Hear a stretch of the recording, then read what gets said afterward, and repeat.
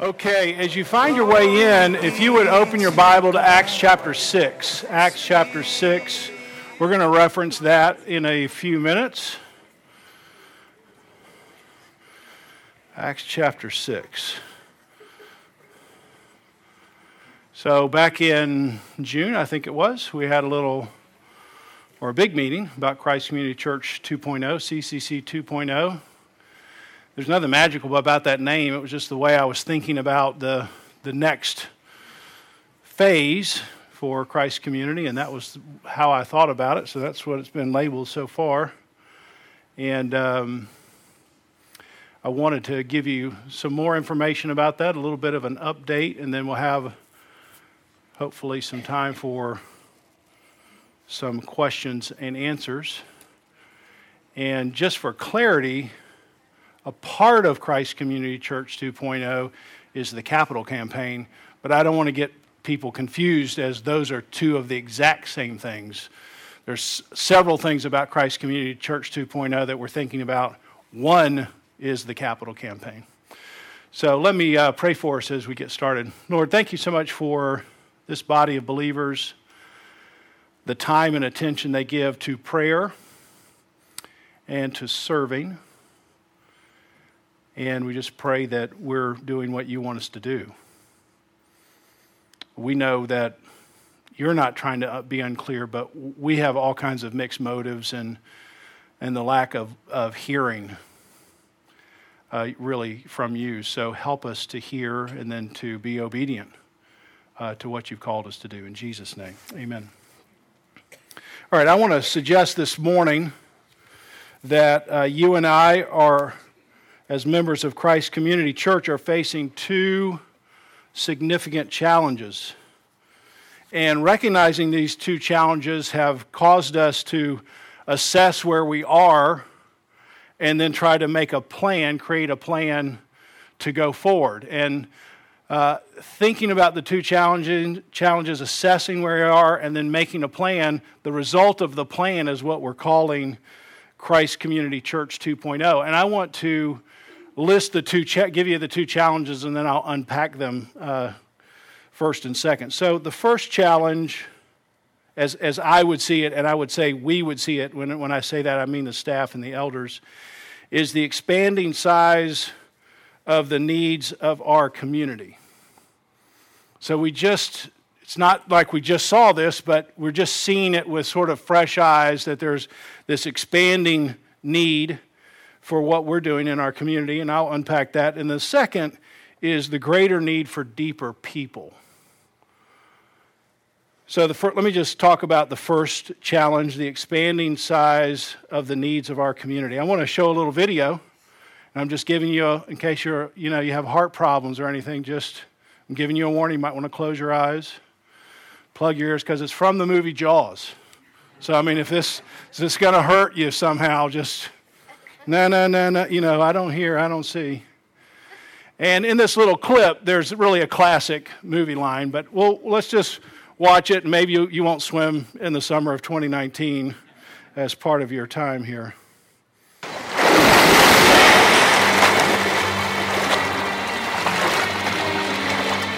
Okay, I'm going to show that again.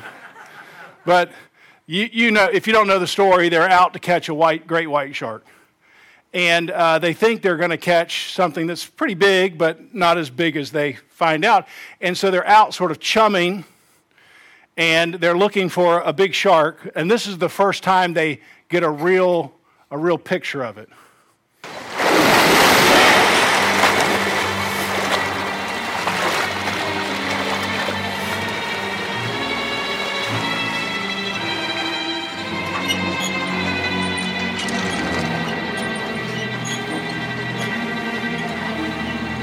You're going to need a bigger boat.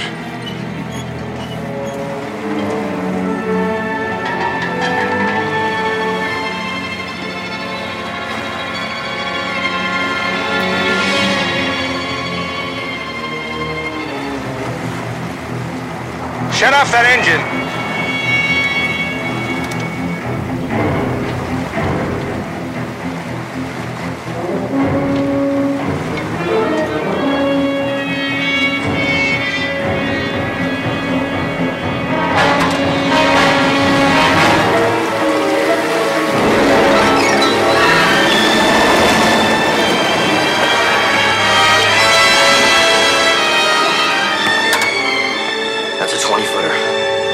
5. Okay. So everybody's awake now. I mean, even if you didn't look at it, just the music alone, you know, the dun dun dun dun, you know something terrible is going to happen. Well, these guys go out looking for a 15-foot shark, maybe.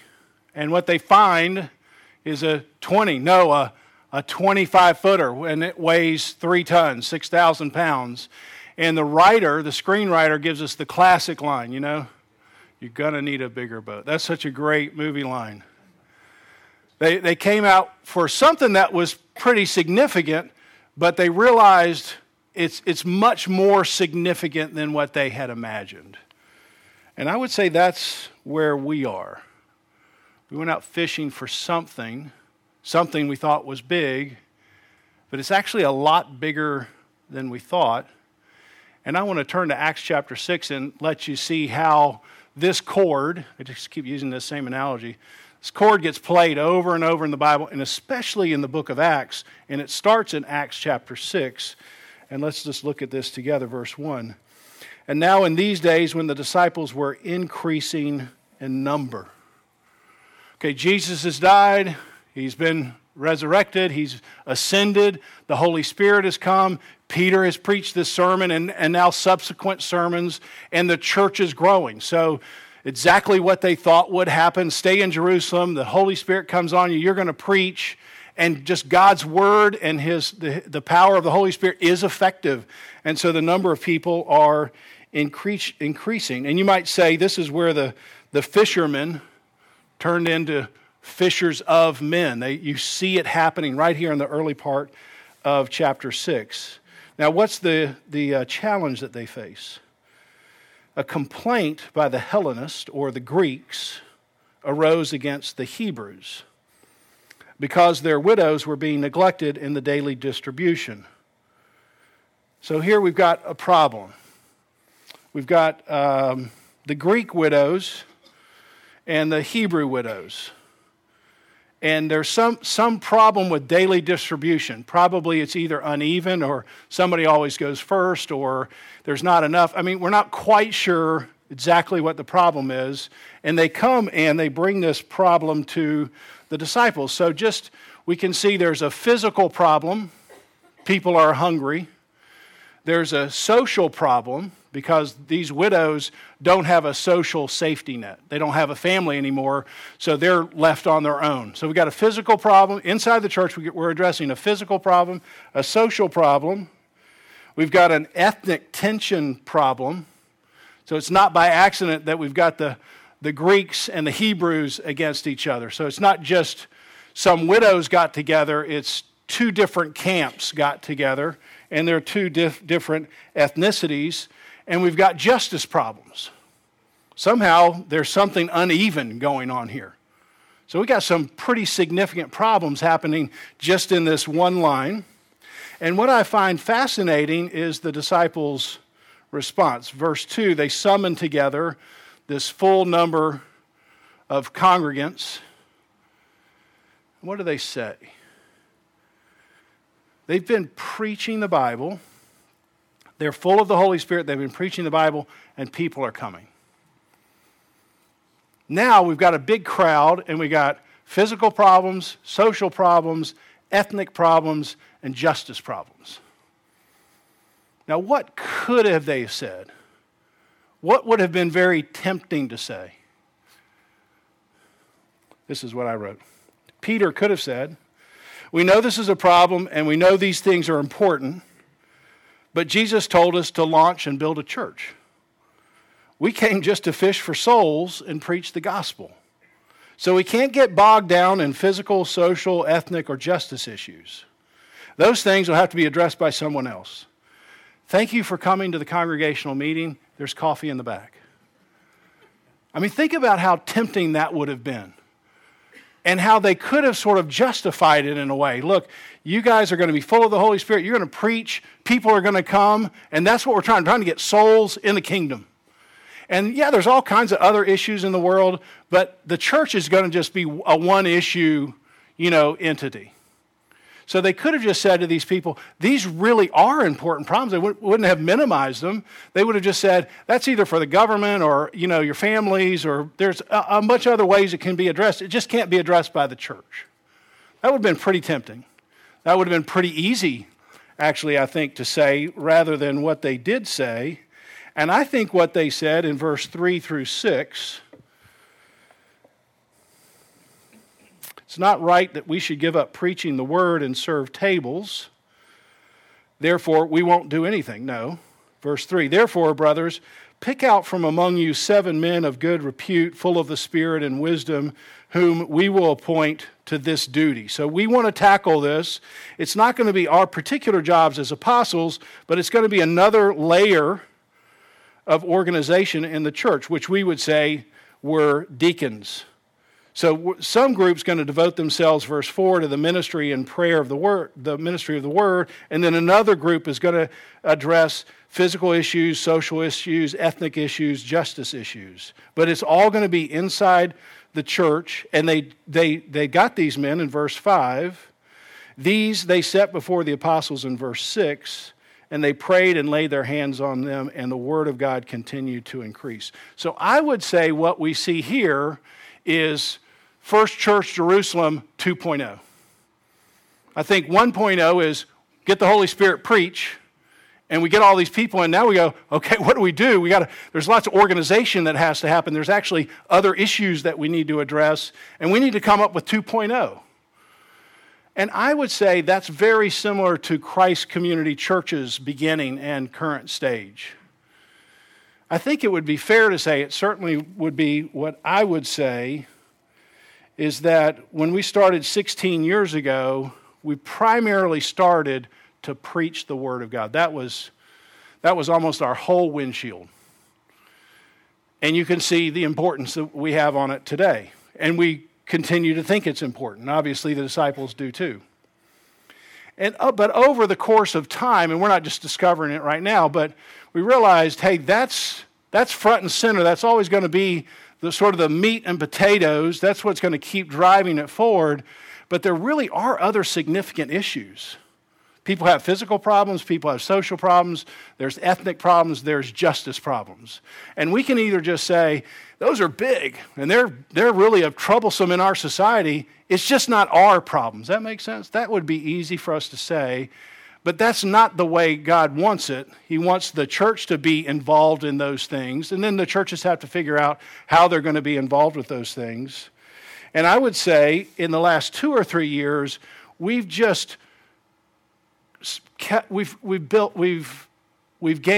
momentum. And now I'm the guy, not smoking a cigarette, but I'm the guy saying, I think we need a bigger boat. New Hanover County's population currently is 225,000, more or less. In the year 2017, it grew by 5%. So 11,000 new people came into this little tiny county. That's a lot. That's not the same every year. I'm not saying it's going to be the same next year. I'm just saying that's a lot. You've seen it. It's not a mystery. Many of the 11,000 want to move somewhere in this area.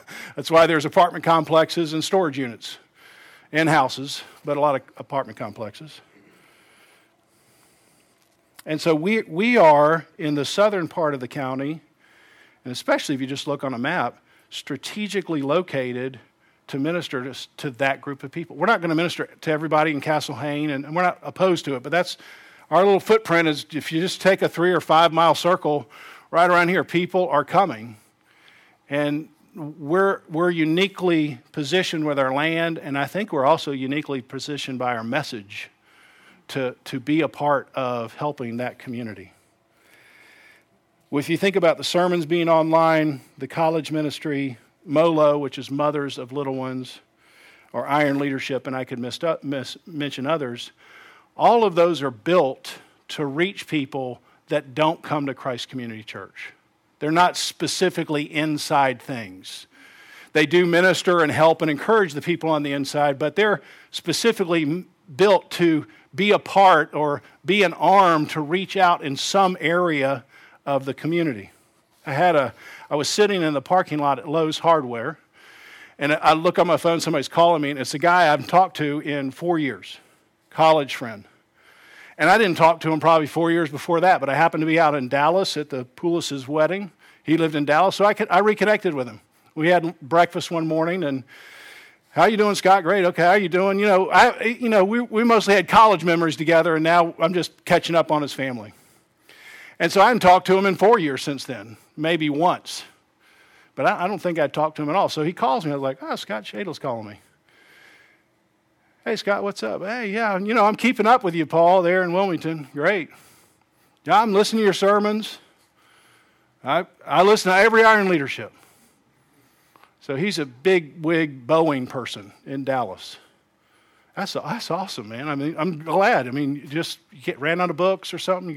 You can't get to sleep. Okay, went online to hear me. I mean, hey, I want to send you $5,000, and I want you to put another leader around your table.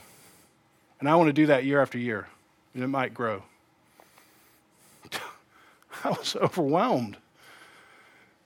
Okay, I mean, great.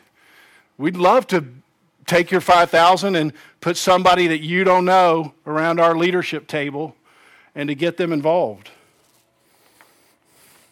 When you think about diversity, last month we had the Wilmington on Fire movie, which you really need to see if you haven't seen it. You can rent it from the library.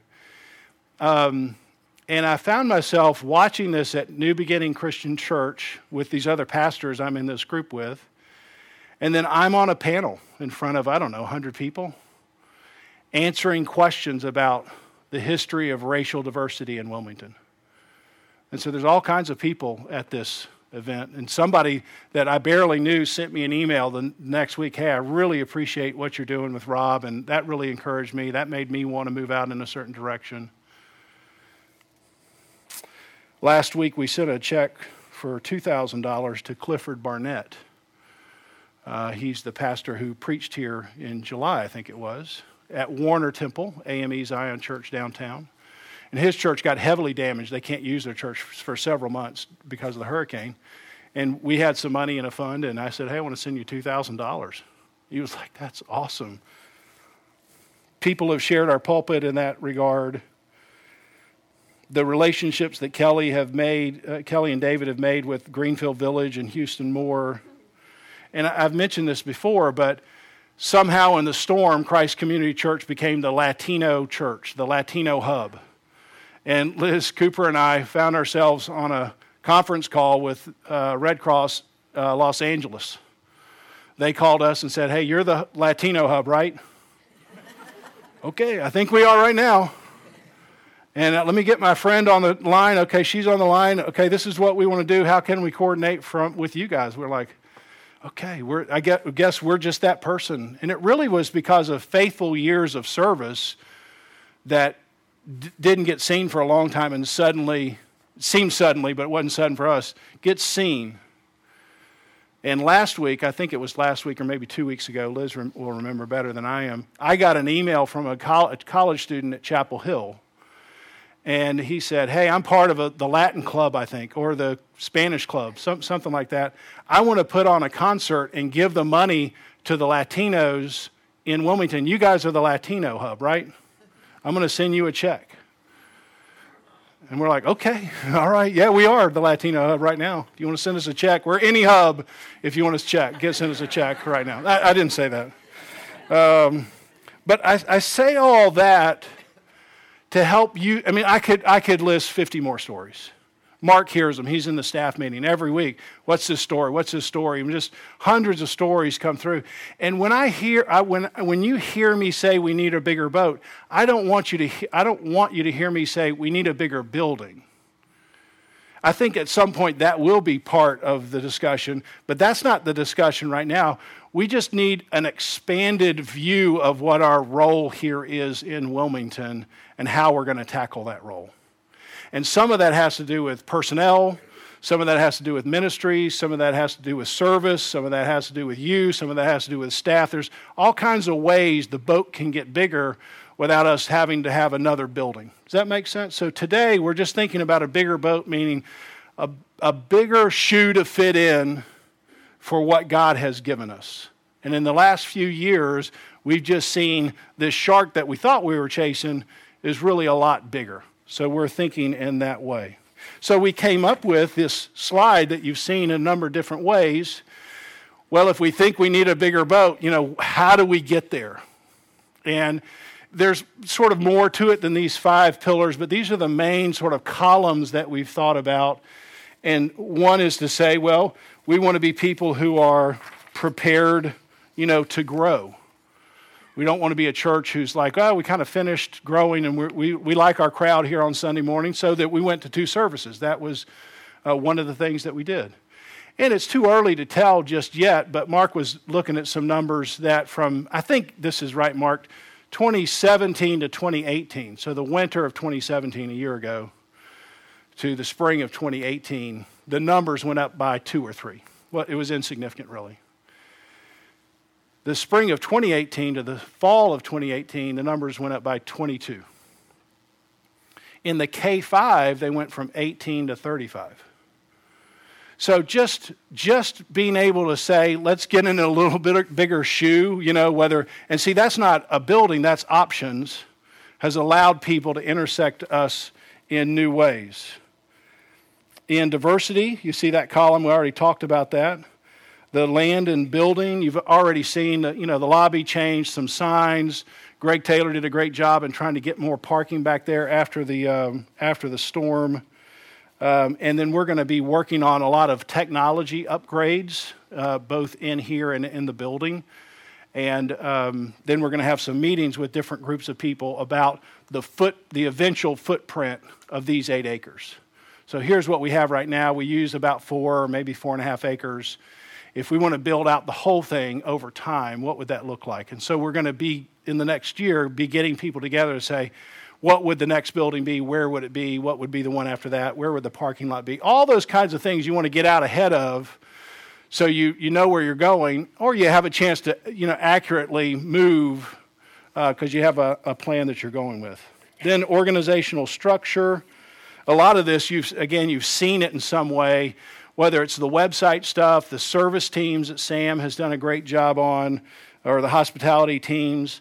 And then we just have a whole group of people that circle around positions at Christ Community Church. So it could be a staff person like me, and we want to add a staff person. Could be a part-time person. Could be a college intern. Could be a ministry apprentice that was somebody who was in college, or David Dowda, who just became a ministry apprentice. He works in the summer and doesn't need to work full-time during the school year, so he's come on as a ministry apprentice. Mark the Cosmaker, he is the executive pastor, but he's not in a paid position. So we have the $5,000 my friend just gave me. So there's all kinds of ways we're thinking about this. There's 2 or 3 other people, some of them are in this room, and saying, Paul, I want to somehow get around the leadership table. I'm a square. Can you stick me in a square? Square, that's probably not good. I'm a star. Can you stick me in the star, location, right? Not a square. Let's get that off the tape. And we're just trying to figure out what is that? What does that look like for everybody in those kinds of positions? And how can we be creative that helps us get into that bigger boat? So that's number one. That's the first great challenge is I think we need a bigger boat. I think you probably think that too. And we've seen it over the last few years more dramatically, and we're just all trying to figure out what does that really look like, and some of the structures in place and some of the structures being built right now. The second challenge is a greater need for deeper people. Let's turn to Psalm chapter 1. You're familiar with this.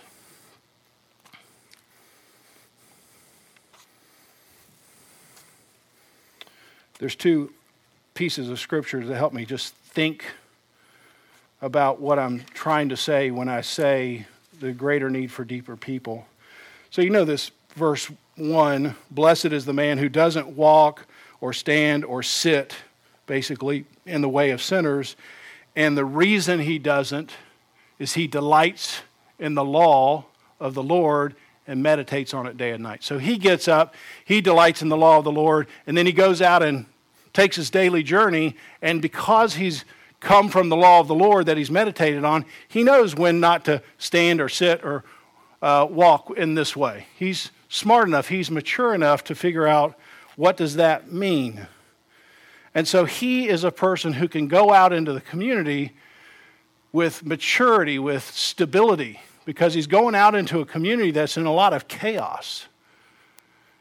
And we want to be people who are sending out these people that are trees planted by streams of living water. That's such a great image that the psalmist used that I love to think about. A great tree planted. Tom Schramm, if you were here last week, had this quote: "To rest in the shade of a beautiful old tree, to partake of its fruit, or to simply stand and admire its majesty is to incur a debt to one who planted it there many years ago." So we're planting trees. Some are bigger, some are smaller. We're planting a lot of small trees right now that we hope over time can be the trees that grow up into a chaotic culture that people will come and find shade from, find fruit from, find beauty in. This is the picture that you've seen me use a number of different times, this picture of Furman University. It's always good to have Furman somewhere mentioned in a Sunday school class. But this is one of the academic buildings, and they just built it. And you see these little sticks that are along the road. Those are trees that got planted in 1950. And I took this picture a couple years ago, the same trees. So that to me is a great picture of we're planting these small trees. And some of us are bigger trees now, more mature, for this, for beauty. You just look at it and you go, that's beautiful. Maybe for shade, maybe for fruit, whatever that is, that's what we're trying to do. And we have to be about planting these deep people. You can see how we could get off track if we were just interested in building a bigger boat for everybody outside. Because we could be very shallow and very wide. But in order to really be successfully being wide, I think you have to be a deep person. And we want to be a deep church in that way. Ephesians 4, let's just turn to that. Ephesians chapter 4. Paul is trying to build deep people as well. And Ephesus, as you probably know, is a very chaotic culture. So the first half of the book, first 3 chapters, he basically gives doctrine. And then in chapter 4, he transitions. He says, sort of, now that you know that doctrine, I need you to be out in the community. And it says in verse 11, chapter 4, verse 11, and this is Paul speaking about Christ gave apostles, prophets, evangelists, pastors, and teachers. These are people who are ministering and praying to equip the saints, this is the congregation, for works of ministry, for building up the body of Christ until we attain the whole unity of the faith and the knowledge of the Son of God to mature manhood. That's a big tree like I'm trying to talk about. To the full measure, verse 14, so that, why is Paul wanting these mature believers? Verse 14 answers that, so that we may no longer be children tossed to and fro by the waves and carried about by every wind of doctrine, by human cunning, by craftiness and deceitful schemes. See, Paul's going to send them into this idol-rich territory of Ephesus and knows it's like a turbulent water. And if they're not deeply rooted, they're easily going to become unrooted.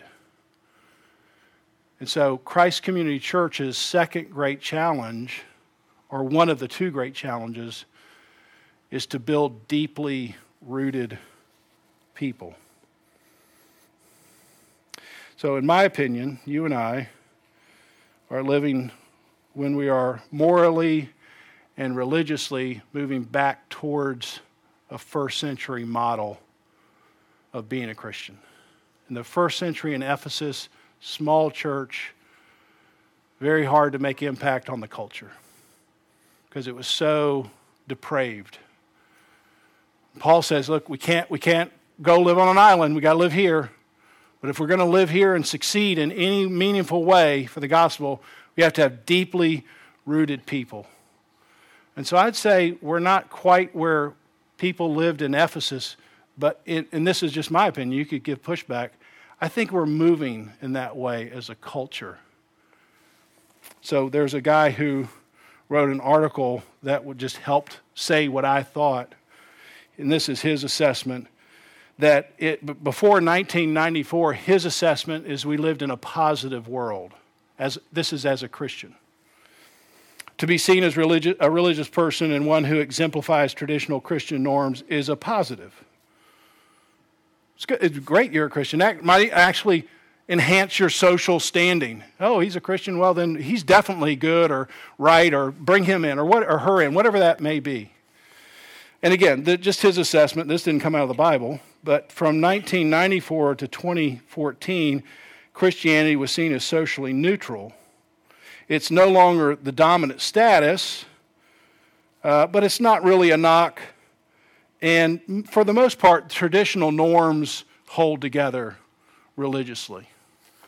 Today, in this world, being a Christian is a social negative, especially when you're in high status positions, university positions, anything academic, intelligent. When you're in those kinds of positions, it's a negative. I've talked to many professors who have a hard time even expressing their faith because of it. Christianity in many ways is seen as undermining the social good, and traditional norms are expressly repudiated. See, now if you say, I'm a Christian and I believe something this way as the social outworking of my Christianity, that's terrible. I mean, it's not like, everybody gets to decide. No, you can't have that belief in the negative world. A couple of weeks ago, I used the example of Isabella Chow. I don't know if you remember her. She's a college student out at, I think it was Stanford. And she had to vote on something because she was in the Senate, and it was an LGBTQ sort of law that got passed. And she just abstained, but she had this very, I thought, winsome argument of, look, I'm not trying to be down on you guys. I don't think there should be any bigotry, but just I have a certain belief system that won't allow me to affirm that. So I'm just abstaining from it. Well, she got shouted down, and the quote that was most telling to me was from the newspaper. Her view undermines what is good for the society, so she has to resign from public office. That's the negative world. See, she can't just hold it and say, 18-4, 1 against, we win. That's not good enough. No, she has to agree. We can no longer have Christians who disagree with our positions.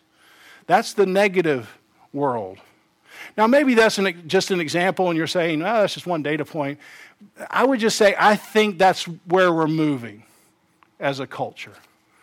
And because of that, if you were in positive world, maybe the tree didn't have to be quite so deep because you got a lot of affirmation from the culture around you. But in negative world, and my grandson is here today, you'll definitely want to see him. He'll be in the lobby, available for autographs after the sermon. But here he is. He just turned 1. When he's 55, what's the world going to be like when he's around? I'm nervous about it. I think you'd probably be nervous about it. So I've got to do what I can do right now as his grandfather to get him to be a tree planted by a living. That is on my mind all the time. That's on my mind all the time for you. What keeps me awake at night is your stability in cultural chaos. And whether I look at Kelsey, who's 19, and at UNC, or I'd come home going to Cape Fear or UNCW, or whether I look at Chuck Marzon, who's a little over 19. We're all on the same boat now. And so I think, is Christ Community Church building those kinds of people? And I'm trying to get us there. I think all the elders are trying to get us there. I think all the staff. But I'm telling you, I think that's a pressure point that we have to have as a driving force as we move forward. So I have equal concern for the culture around us. That was the first point, as I do for the culture inside here. Those two things are really what make up Christ Community Church 2.0. Those are the two things that catch my attention. So I want to show you a video, and then we'll have a couple of minutes for questions. This is a little video I got offline, and it's describing the church in China. It takes a couple minutes, then we'll make some comments about it.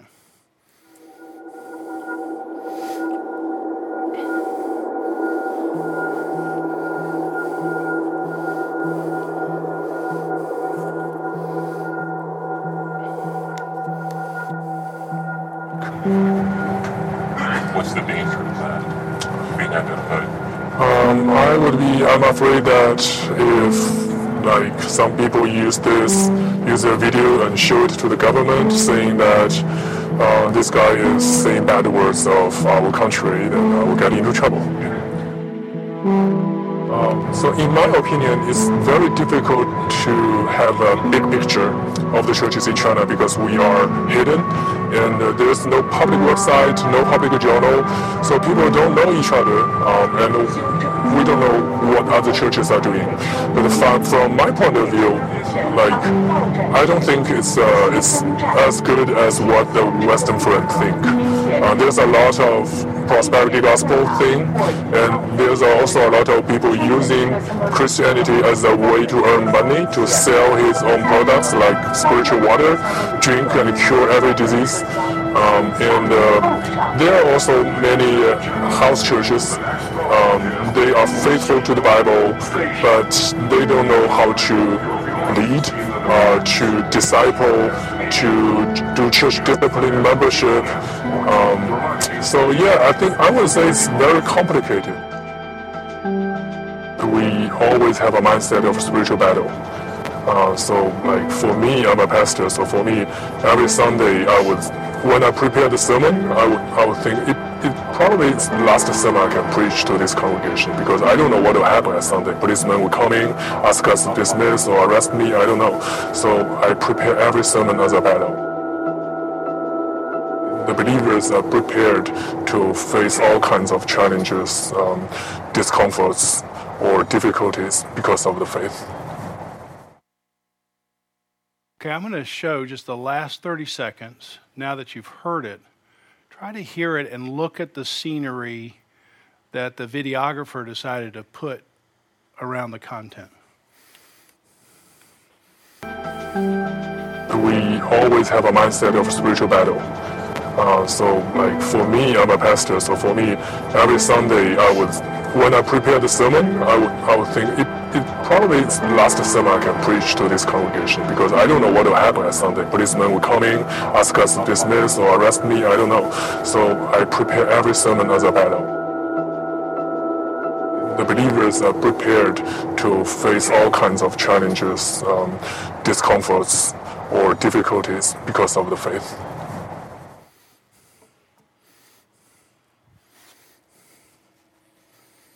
A huge city. Wasn't that overwhelming? Just 25-story tall, just endless on the skyline. This rainy, gray day. And as they approach the station, he talks about a spiritual battle. And as soon as he say it, the bars come in. Do you see that? So it's a spiritual battle, and he's entering the station, but bars are now coming in. And he's going to have to preach through these bars. I mean, I'm not the artist, so I don't know if this was intentional, but it seemed intentional to me. So the task is overwhelming. They've never heard of Jesus. Millions of people living behind bars, and the answer is the gospel. And then he cuts to a close-up of a tree of green leaves. Wasn't that unusual? I mean, why? Why tree with green leaves? Unless he's thinking of Psalm 1. because his closing line is the believers are prepared to face all kinds of challenges, discomforts, and difficulties, like a tree planted by a stream of living water.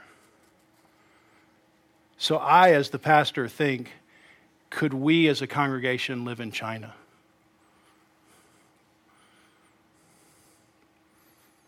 Could I? I mean, let's just look at me. I don't have to look at you. Just, could I come and preach thinking, I might get arrested?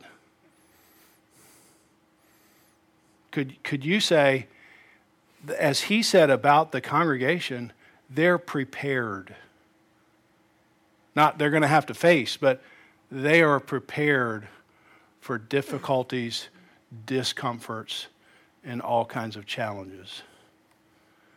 And look, honestly, if I look at my own soul, I think, okay, maybe all kinds of challenges, but not discomforts. How about not discomforts?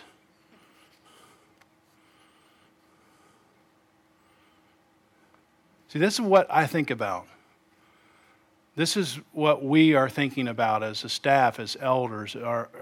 If we're moving as a culture towards a more difficult place, are we preparing people who can sustain that difficulty? And if this church isn't doing it, then who is going to do it? I mean, podcasts? Is that going to do it? No. It's going to be a church. And best I can do, it's going to be Christ Community Church. So we have this slide, and the center column is spiritual maturity, not there by accident. So when I think about, we'll close here, what's your role is a big question.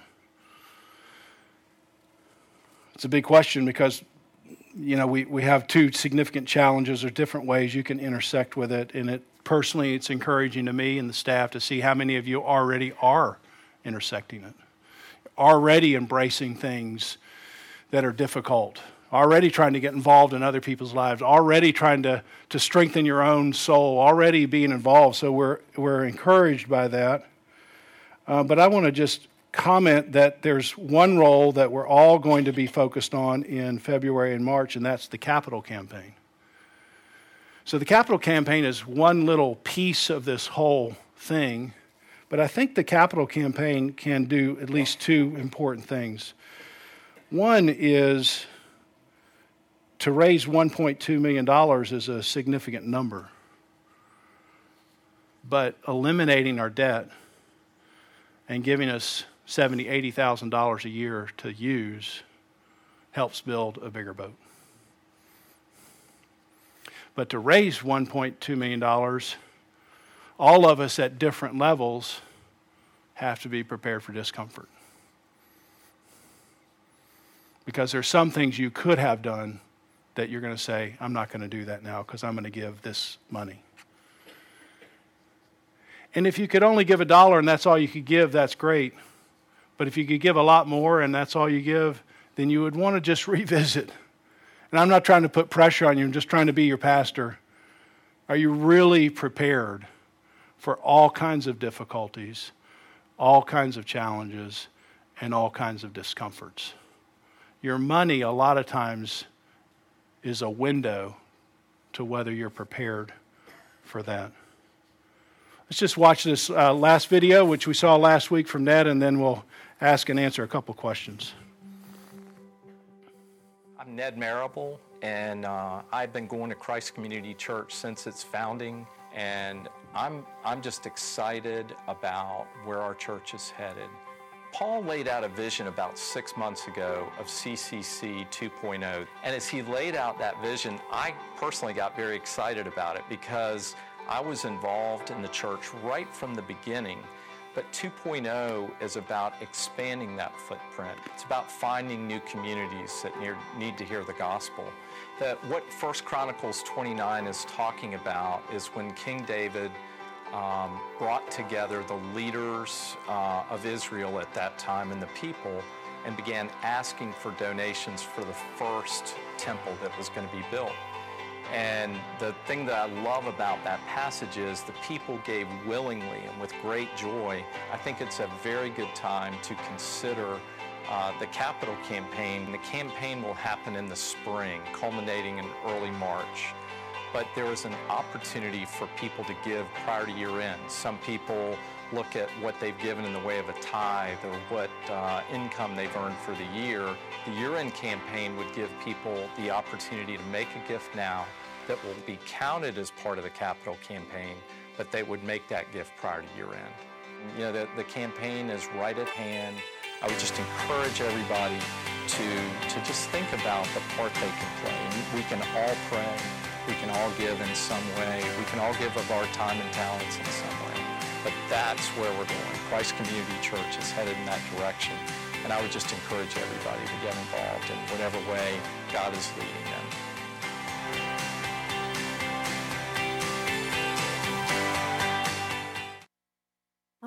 For that video, and Ned. So if you're interested in knowing more specifically about your year-end giving, if you're in that category, you could see Ned, or you could see Mark the Cosmaker, you could see Tom Schramm. But I'm going to give us maybe just 2 or 3 minutes. You got a question or something popped up from that discussion that you'd like to ask or clarify? What could I help you with, or what could somebody help you with? Yes, Mike. So I read your article on the different worldviews. We're kind of moving from neutral to negative, and I see a lot of the people who had the neutral worldview are some of the same teachers that we've been studying, like Tim Keller. Yep. So what kind of, how are we going to make that shift? Who are we going to study so we can learn how to interact with the negative worldview? I'm starting a list of people who'd like to sign up to answer that question, Mike, and you're the first name on the list. Well, do you hear the tension? We're really in the, I mean, if we're right. Look, you might say that's not right. We're not in negative world, we're still in neutral world, and that's fine. But if we are, then who are we going to be learning to help us move to how to live in there? And really, there's not a lot of literature on that unless you go really old school, way back, which we might find ourselves reading something very old that helps us in a very new place. It's not to say some of these guys in the last 20 years couldn't be helpful, but if their message is geared towards neutral world, then you're kind of fighting an argument that's kind of over, and you need to be in a new space. And I would say because it's so new, we don't have a long list of people that would fit into that category. But we'd be open to you, especially, but others who say, I think this guy is sort of speaking in that direction. And of course, whenever you mention somebody, there's some unevenness to whether they're in that world or they even think that way. But there's a guy who wrote a book called Rod Dreher. His name is Rod Dreher, and he's mentioned in that article called The Benediction Option, which has some flaws, but has some pretty interesting thoughts about how to live in this culture. Good question. Sorry I couldn't answer it better than that. Other thought or question?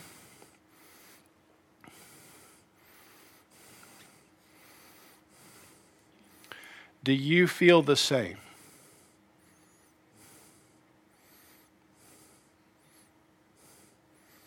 I mean, that's the way I feel. That's the way the staff feels. But you all might be saying, no, we're in positive. I'm in positive world. Yes.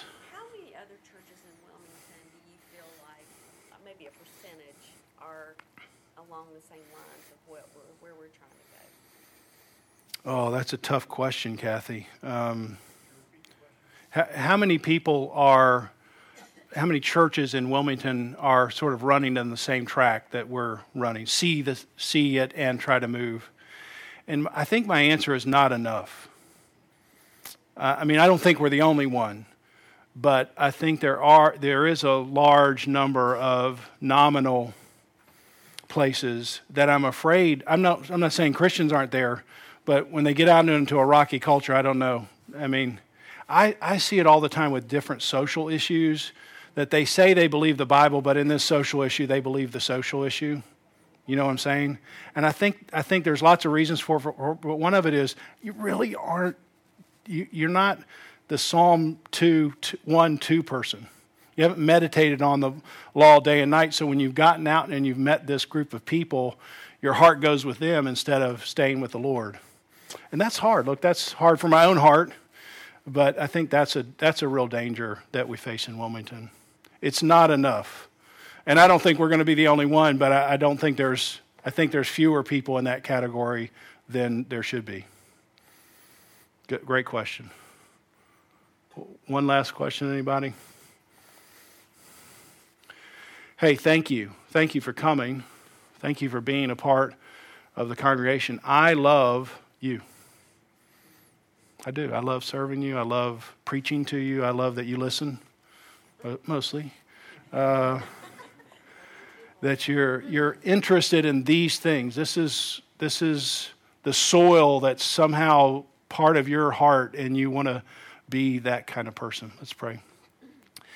Lord, thank you so much for the kindness of your word and the word that's become flesh that we celebrate at this time. And it has become real in our hearts. Help us to be the kinds of people who can withstand the waves of the culture, even if it means difficulties, discomforts, and discouragement. We know that any strength comes from you, and we're thankful for that. In Jesus' name, amen.